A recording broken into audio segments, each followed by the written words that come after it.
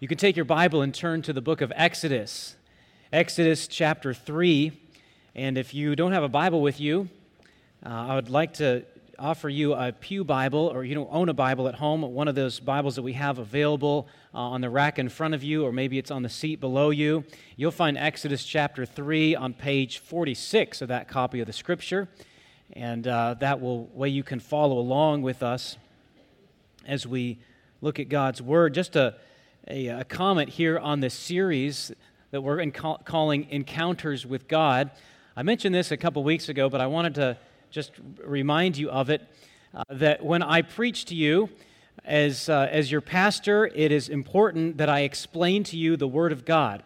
This is what the Bible teaches us about what it takes to grow as Christians. It says we receive and believe the Word of God. It's in the preaching of Christ that we become more like Jesus Christ. That's the purpose of our lives. And typically the way that I do that is I take verse by verse, as I did in the series in Romans chapter 8, and just unfolded the grammar and the meaning of that to you so that you could understand it and apply it to your life. Now this series is a little different. It's not that I'm not unfolding Scripture, it's just that we're taking such large portions of Scripture and explaining the meaning of those. So I'm not dealing with every single verse in the range of passages, but telling you from the Scripture the story for the fullest impact possible. It is still what they call expository preaching, but it is expository preaching from the Old Testament and covering large portions of Scripture. And so I want to explain that to you as you understand the different style of how I'm preaching to you on these Sunday mornings throughout the series, Encounters with God. Another goal I have for the series that I haven't talked about as much is that you would get an increasingly clear picture of the whole storyline of Scripture from the beginning, as we're going to be wrapping it up in the New Testament, to the end. We started with Adam and Eve and their initial encounter with God, in which they chose to step outside the boundaries of God. They chose to believe the lie of the serpent, that there was some good to be found outside of God, and we're seeing that that is the problem of all humans ever since that day. That also is the momentum that carries the storyline of Scripture from beginning to end. It's the problem of how human beings can dwell again in the presence of God like we were intended to. So that's another one of my goals for the series, that we would see this arc of Scripture and how it starts from the beginning and goes to the end. Now, I'm not going to preach on every page of the Scripture. This series will have an ending date to it. That's the one reason why it's not on this banner behind me, but on the banners that are in the hallway out there in the foyer right outside the auditorium, it says 2019 Sermon Series. Okay, that was a deliberate way to hold myself accountable to end this series at some point in time. We will probably wrap this series up in the beginning of the fall. But it is not an interminable series, but it is a series that covers large ranges of Scripture. And today we are dealing with Exodus chapter 3. You'll find that on page 46, as I said, if you're using a pew Bible. The banner for this series, you see near the middle there, is a symbol of a burning bush. This desert shrub surrounded by dancing flames. And this symbol here is taken from this passage of Scripture, in which Moses, for the first time, has a personal encounter with God. And the thing that amazed Moses about this encounter, of course, was not just that he saw a bush, because there are a lot of bushes in the desert. And the thing that made Moses curious and caused him to turn aside was not merely that the bush was on fire. That would have been alarming, but that was not the thing that actually intrigued Moses about this.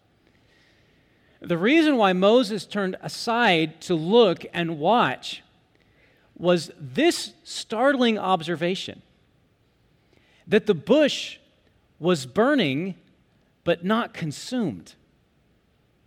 That the leaves of this bush stayed green instead of being reduced to charcoals and crumbling into ashes, as you would typically expect to happen to a bush in the middle of the dry desert. Yet they remained as green and as vibrant as ever, as if fire were its natural environment. This is what made Moses so curious. And so the burning bush is at the center of this series, but it's also this banner, but it's also at the center of this series, the whole sermon series. Because the symbol of a burning bush is a picture of the deepest question the most significant problem that any human being could ask. And you might say, hey, if I were to choose a symbol for my biggest problem, I don't think I'd choose a burning bush. Maybe I'd choose something like a bill, a medical bill maybe, or a family portrait, or a wedding ring, or a hospital bed. That might symbolize my deepest problem, my most difficult question, but not a burning bush. I hope to show you, though, as we walk through the story, why it is that this burning bush, this symbol here, this vision that Moses sees in the wilderness really does symbolize the problem that you and I have. And I'm going to unfold this story in four simple parts, easy to remember, and they go like this. Problem, solution, problem, solution. 4 parts: problem, solution, problem, solution. What's the problem? Now, the problem that we see occurs before chapter 3, and I want us to look at verse 23 of the previous chapter. So Exodus chapter 2 and verse 23. It says, "During those many days the king of Egypt died, and the people of Israel groaned because of their slavery and cried out for help." The people of Israel at this time have been enslaved in the land of Egypt for 400 years. You remember, these are the descendants of Abraham, Isaac, and Jacob. We talked about Abraham and Jacob already in our series. Now 400 years have transpired, and they're now in the land of Egypt, and they're in slavery. 400 years, that's a long time. Rewind 400 years, and the United States of America wouldn't be a nation still another 157 years. That's how long this period has transpired for the people. And at this time, about the only good thing going on for them is that they were multiplying. Their population was just exploding. And because of that, the king of Egypt grew very intimidated, and he was afraid that one day they would turn against them and overthrow the Egyptians. And so he had a plan. He said, I'm going to make them my slaves. But that didn't suppress their population growth. They continued to grow, and so Pharaoh had another plan. His next strategy was to use the Hebrew midwives and tell the midwives, whenever you see a Hebrew baby being born, if you notice that it's a boy, you're to kill him, and if it's a girl, you can let her live. Of course, the midwives refused to follow such a cruel command, and so the population continued to grow, and Pharaoh grew even more intimidated, and so he came up with another strategy, and he spoke to all his people, the Egyptians, and he said this: if you see any Hebrew baby boy, you have my permission, in fact, you have my command to throw him into the river Nile. Meanwhile, the Israelites, they are under the sting of the Egyptian taskmaster's whip. They feel the load of the bricks. They're building these storage cities for the Egyptians, and their lives are miserable. But what made their lives even more miserable was not just the sting of the whip, and was not just the load of the bricks. It was this. It's that these were the people to whom God had made a promise 400 plus years earlier. This were the people to whom their ancestor was given this promise. I will be with you, God said to Abraham, and I will bless you, and I will make you a great nation, and through you all the peoples of the earth shall be blessed, and I will curse him who curses you, and bless him who blesses you. So they're existing now in this miserable slavery, and they've been like this for 400 years, and yet they're the very people that have been the recipients of this enormous promise. And so they're looking at themselves and they're thinking, we are not receiving the promise right now. Are they blessed? No, they were in a cursed condition. Were they a nation? No, they were slaves to a nation. Was the person who was cursing them being blessed? No, the person who was oppressing them was prospering, was the great Pharaoh. These people had a great problem. Their problem was their slavery in Egypt, but their problem was made even worse by the fact that they had been given this promise that they would be blessed. And it seemed like they were just marooned, abandoned. It seemed like God wasn't going to keep his promise. So that's their problem. The first and most obvious problem in this story. So what is the solution? Well, look at chapter 2 and verse 23.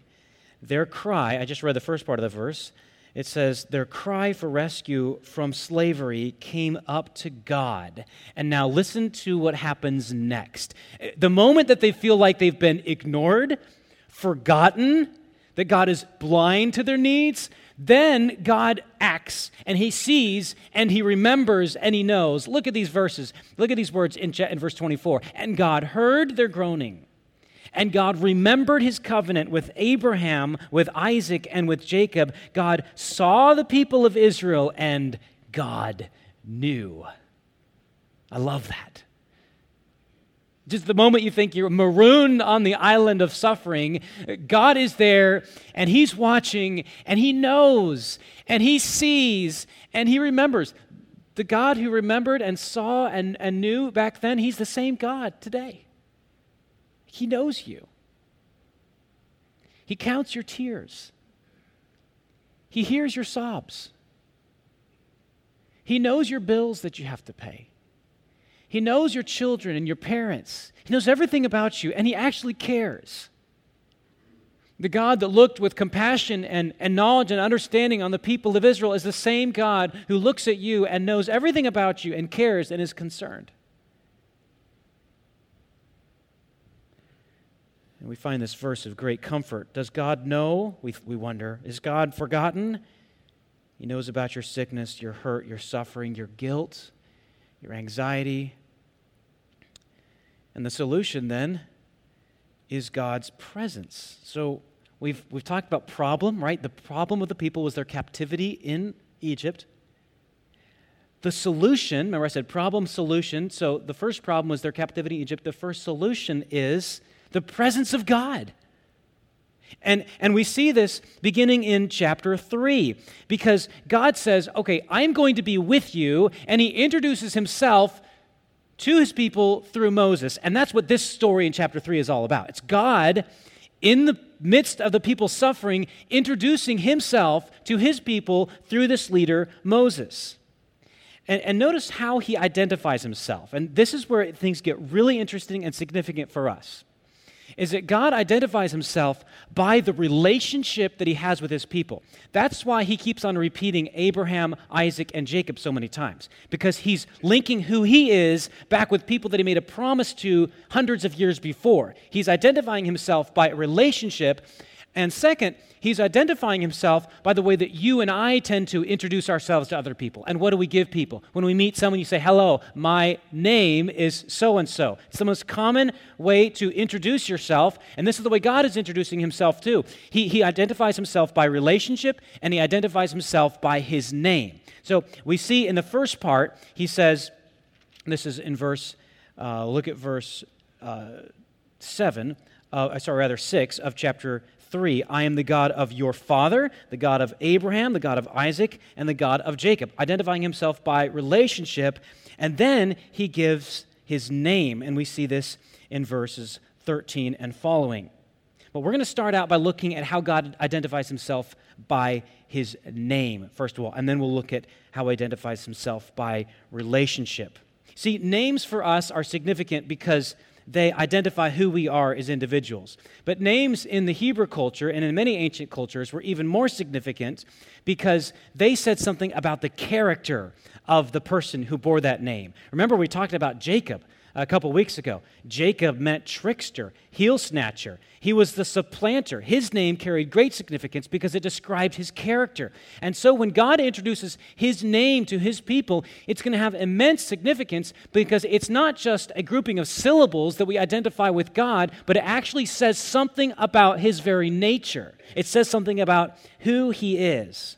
And so when Moses replies to God in verse 13 of chapter 3 and says, if I come to the people of Israel and say to them, the God of your fathers has sent me to you, and they ask me, what is his name? What shall I say to them?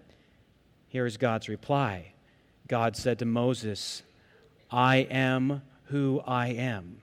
And he said, say this to the people of Israel, I am has sent me to you. God also said to Moses, say this to the people of Israel, the Lord, the God of your fathers, the God of Abraham, the God of Isaac, and the God of Jacob has sent me to you. This is my name forever, and thus I am to be remembered throughout all generations.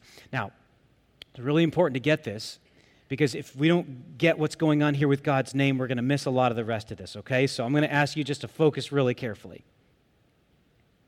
When God replies to Moses and says, "My name is I am," and then in verse 15, he says, "Say to the people, the Lord." If you have your Bible open and you're looking at it, it's most likely that your version of the Scripture has that word Lord in all caps. L-O-R-D, Lord, all caps. That is indicating that the Hebrew word behind that English word is these 4 Hebrew letters that are related to the verb to be. Most likely pronounced Yahweh, which simply means the one who is. Yahweh, the one who is, in our English Bibles, rendered Lord, L-O-R-D, in all caps. So if I insert that then into the English text, I think it'll be clear how this is related to God's initial answer when he says, "I am who I am." In verse 15, God said to say this to the people of Israel, Yahweh, the one who is. This is what you're to say, Moses. Who has sent you to bring us out of our captivity? Who is the solution to our problem? How will God's presence be introduced? What is his name? It is this, Yahweh, the one who is. He is who he is. This is the one who is going to bring you out of your captivity. This is the one who's going to solve your greatest problems. This is your God. This is the God of Abraham, of Isaac, and of Jacob. Yahweh, the one who is. Now, why is this important? It's important as we see it contrasted the way we think about ourselves. So when you think about your own name, and you think about the things that identify you, our names always restrict who we are. Like they limit who we are to a certain ancestry, to a certain place, or even occupation. You think about the origin of many last names. The origin of many last names have something to do with a place or with a trade or occupation like Smith, or to ancestry like Johnson, son of John. But your name limits you to a certain place or trade or ancestry, who your ancestors were. And that's how we think of ourselves. Even when you get to know someone on an even deeper level, people say, "What's your name?" You give them your first and last name. "Tell me more about you." What do you start talking about? Oh, you talk about your family, or you talk about what you do, or you talk about where you're from. Where are you from? We ask people because we want to know more about them. But all these things mean that we're tied to specific areas of geography, specific people, and ancestry, most of which are completely out of our control. You didn't choose who your parents would be. You didn't choose the color of your eyes or hair or your build. You didn't choose all this. All this is just chosen for you. All this is part of you, who you are, and it limits you. But not so with God. When he says, "I am who I am," he's saying there is no outside factor that limits who I am, that defines who I am. I'm without boundary, without limit. There is nothing else besides, God is saying, the power of my own determination that makes me who I am. I am who I am. He is who he is. That is Yahweh, God. And we don't know anything else like that. Nothing else in all the universe is like that. Everything else that you know of is tied to something else to make it who it is. It has boundaries, is connected with something else. Not so with Yahweh God. Nothing outside God defines who God is. He is the self-sustaining, self-existent, boundless, limitless, eternal God. And so when God is telling Moses, "Here is who I am. You have to this point been defined by your slavery and by your bondage and by the crack of the whip and by the load of the bricks. And now I'm introducing myself as the one who's defined by nothing except for my own determination. I am who I am." And so Moses comes to the people and he says, He is has sent me. That is how God introduces himself. This is not only in contrast to the way that we tend to think of ourselves, but also to anything else that we tend to worship. Think about the things that we tend to idolize, the things that mean so much to us. Think about your health or your body or your self-image or your reputation or your wealth or your family. All these things have limits. Bodies shrivel and die. Reputations can go up in flames with a scandal or a rumor. Wealth can be demolished at a tweak of the economy. Your prestige, your family, all that can go in a flash. Why? It's not self-existent. Nothing else you can worship except for Yahweh can be the I am who I am. Self-sustaining, boundless, limitless. And you see what happens when we attach our significance to anything else that has limits, has boundaries. That's what the Bible calls idolatry. There's nothing else in the universe like that, like God. That's what makes him absolutely unique. That's what makes him holy. That's why when Moses approaches this bush that becomes a symbol for the presence of God, out of which God speaks to Moses, God says, stop, don't take one single step further, and take your sandals off as a sign of respect, because the ground on which you walk is the ground on which, or at which, the Holy One, the one who is, he is because he is, the utterly unique one is speaking to you. That's holiness. You don't know anything else in the universe like that. God's holiness is what makes him in a completely different category because he has no origins. He is instead the originator. He has no source. He is the source of everything else. That makes him absolutely holy. That makes him worthy of all our devotion and all of our attention. You don't know anything else in the universe like this God, although you know in your heart that there must be something like this God. Otherwise, how could everything else get here? You know in your heart that there must be something like this God. Otherwise, what will you worship that doesn't go away? This is Yahweh, the self-sustaining one. Now, that is his name. And remember I said that he identifies himself by, first of all, his name, but also by what? By his relationship. You'd think that someone who has no boundaries, no limits, no origin, is completely self-determining, you'd think that such a being would be utterly aloof and distant, and because he's completely unlike us. But not so with God. Astonishingly, the one who says, I am who I am, is also the one who relates to individuals. Not just humanity in general, but people with names. Abraham, Isaac, and Jacob. These guys didn't really deserve the presence of God. These guys didn't deserve to have God's focus and attention upon them. They were just normal dudes. But this is what God does. God says, I am the God of Abraham, of Isaac, and Jacob, the one who is self-existent, self-sustaining, boundless, and eternal. He limits himself to people. The thing that is so significant about this for us and for the people of God at this time is that God is not merely I am, but he is I am with. You see, when Moses calls to the people of Israel and says, he has sent me, it is not merely he is, but he is with. Like, this distinguishes God from any other deity. No one else is like him because no one else is self-existent. But also this one deity, this God, this holy, utterly unique in his own category God says, I choose to be with you. Mind-blowing.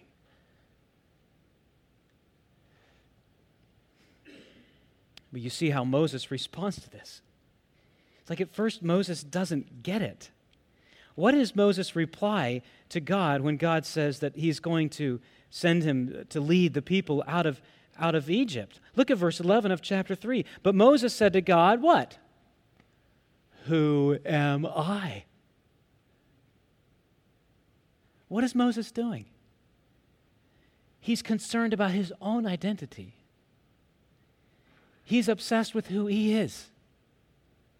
And God is saying, Moses, it is not who am I. It's not who you are. It's who I am. It is not the one who has been to this point defined by his royal upbringing in the courts of Pharaoh. It's not the one who to this point has been defined by his rage. He killed an Egyptian and buried him in the sand and had to run away into the wilderness. And he tried to reconcile two fighting Hebrews, and they said, "Who are you? Who made you a leader over us?" To this point, Moses' identity has been defined by other things. And when God finally confronts him, he says, "Who am I?" And God says, "Well, I am I." And Moses still doesn't get it. Later on in chapter 4, in verse 10, look at this. God is telling him and commissioning him, and Moses says, "Oh, my Lord, I am not eloquent either in the past or since you have spoken to your servant, but I am slow of speech and of tongue." What is Moses doing? He's saying, I'm still defined by my weaknesses. I stutter. I can't speak well. I don't do a good job. And this is what defines me. And God is saying, it's not who you are, it's who I am. I am who I am. You know, anytime we try to derive our identity from anything else but God, we will be disappointed, frustrated, ashamed. I heard a story recently about a young man who was in college and he wanted to play football. He was on the football team. But he had some medical problems and his doctor was working with him, and finally his doctor met with him one day and said, "You know, you really need to quit football." And this young man, recalling this incident later on, said, "If I quit football, I won't get to wear the uniform and the jacket that gets me all the attention of the cafeteria and makes me interesting to other people." And he said, and these words just stuck out to me, he said, "If I'm not a football player, then who am I?" Let me ask you a question. What is it in your life that you would say, if I'm not this, then who am I? What is it in your life that is so, about your identity that is so absolutely important to you that if it were taken away, you wouldn't even know who you are? Now, sure, we go through things that are perplexing to us, that baffle us, suffering when someone dear is taken away from us or something precious is dissolves right before our eyes. We have these moments of confusion. But what is it in your life that if it's taken away from you, you say, I don't even know who I am anymore?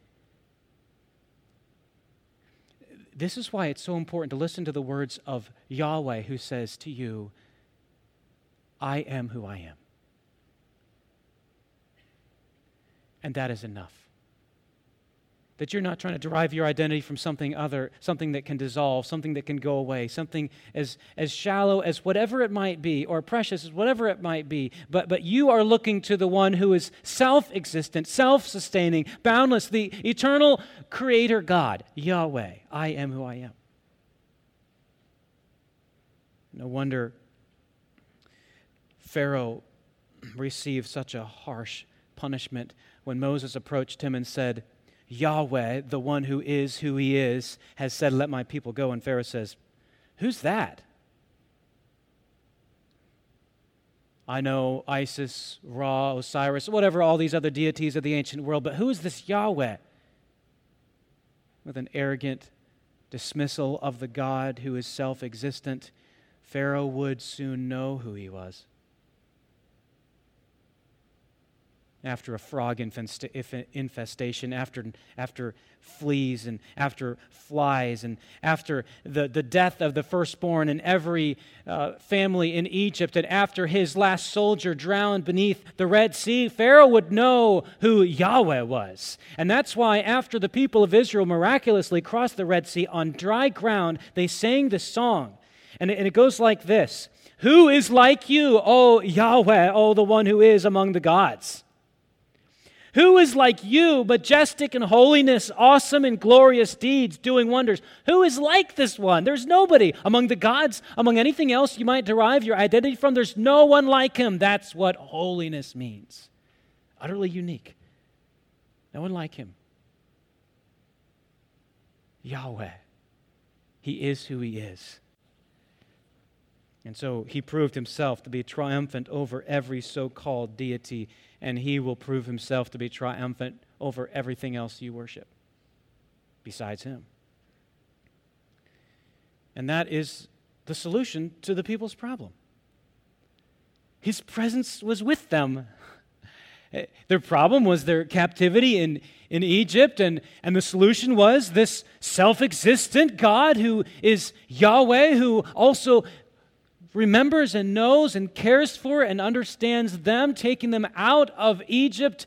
That's the solution. So problem, solution, but you're like, didn't you say there was also problem, solution? Yes, problem, solution, but there's another problem. An even bigger problem. In fact, the most serious problem of all.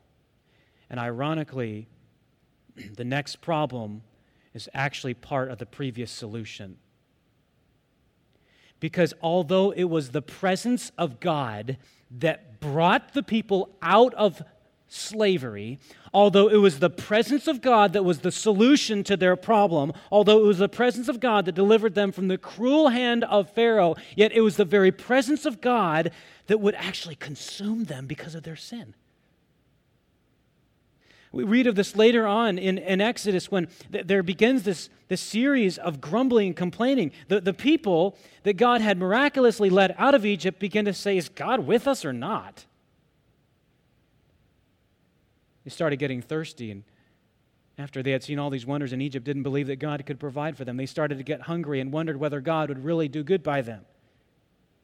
And finally, when Moses, at the same mountain that he saw and he heard the voice of God speaking from the burning bush, at the same mountain, ascends the mountain to receive the law from Yahweh. Meanwhile, the people of God had built this calf out of gold ornaments. And they begin to worship this calf and say, "These are your gods, O Israel, who brought you out of Egypt." Now, what must a holy God do in response to that? Just what God said he would do. This is from Exodus chapter 32, verse 11. The Lord said to Moses, "I have seen this people, and behold, it is a stiff-necked people. Now therefore let me alone, that my wrath may burn hot against them, and I may consume them, in order that I may make a great nation of you." You see, this event revealed that the biggest problem that the people had was not their problem of being enslaved in Egypt. Their biggest problem was that they were sinful in the presence of a holy God. Like a flammable desert shrub that would be consumed in fire.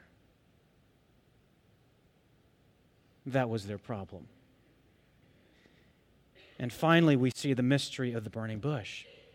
Recall that Moses, the thing that made him curious, the thing that made him turn aside, was not just that there was a bush, that's not unusual, was not that it was on a fire and burning up, that would have been normal. It was this mystery that it was in flames but not consumed. And the question is, how can any human being exist in the presence of a holy God without being consumed?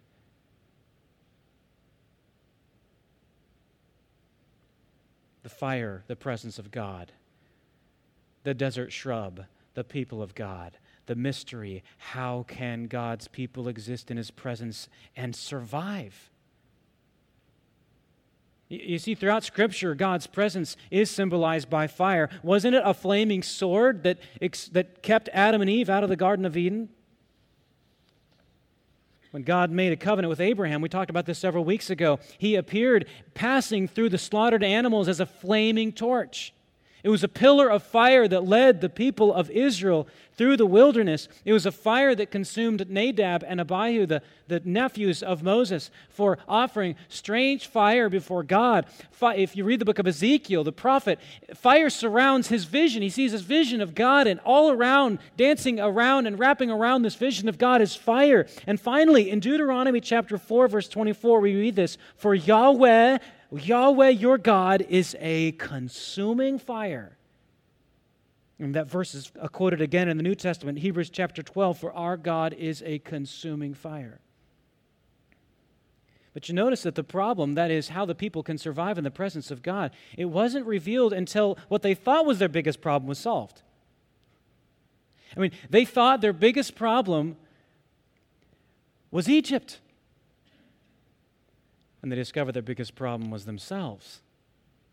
Now, isn't it true that if you could just wave a magic wand and make all your problems disappear? Build your own universe. Reshape your own past. Undo the things you've done in the past and others have done to you. Make it perfect. Build this dominion for yourself. Stuff it with all kinds of distractions and entertainment. Spice it up with affairs and whatever things sound tantalizing to you. Do everything that you can to make this ideal life, and you sit upon the throne of your self-made universe, and you'll still feel the ground crumble beneath you, because still the question remains, how can you thrive in the presence of God?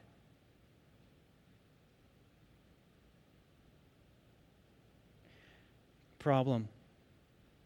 Solution, the presence of God. Problem, our sin in the presence of God. So what's the solution? Ironically, the solution is, again, the presence of God. Because the thing that the burning bush points toward, and in fact the thing that all this first two-thirds of your Bible, the Old Testament, points toward, is the need for God being with us without consuming us. Jesus of Nazareth, when he was born, it was said that this fulfills what was said by the prophet. His name shall be Emmanuel, which means God with us. Jesus himself said to a crowd of Jews, before Abraham was, I am. Here is God in the flesh. As John says in the first chapter of his gospel, and the Word dwelt among us, the Word became flesh and dwelt among us.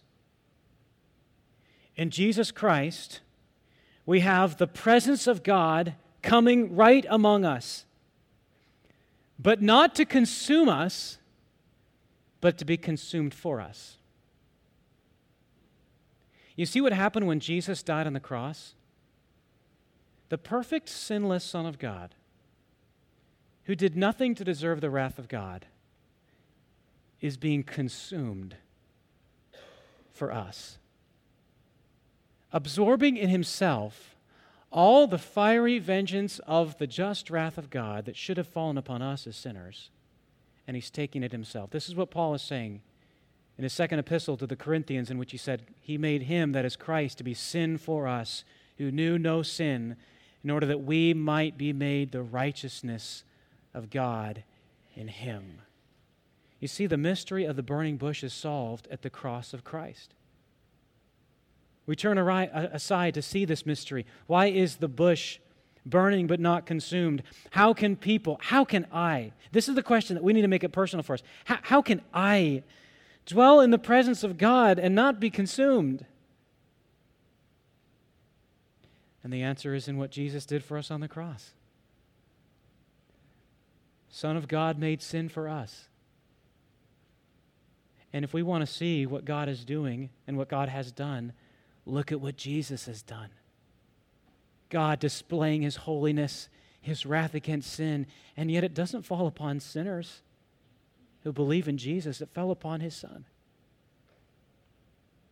And that is our greatest need. Remember I said that the symbol of the burning bush is a symbol of your greatest need. It's not the thing that you probably are thinking of this morning or the problem that you came in with this morning, because perhaps the problem that you came in this morning didn't have anything to do with the presence of God. But the presence of God is the greatest reality in your life.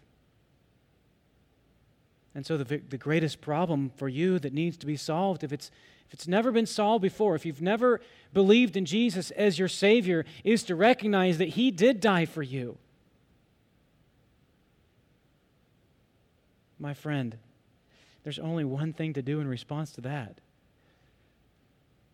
And that is to believe in Jesus Christ to be your Savior from your sin. And my friend, if you have done that, and you are saying, I believed in Jesus, and praise the Lord, he has taken my sin for me. He has suffered for me. You can find great joy in that. And that should be the motivating factor, the engine that drives your joy and your work for the Lord.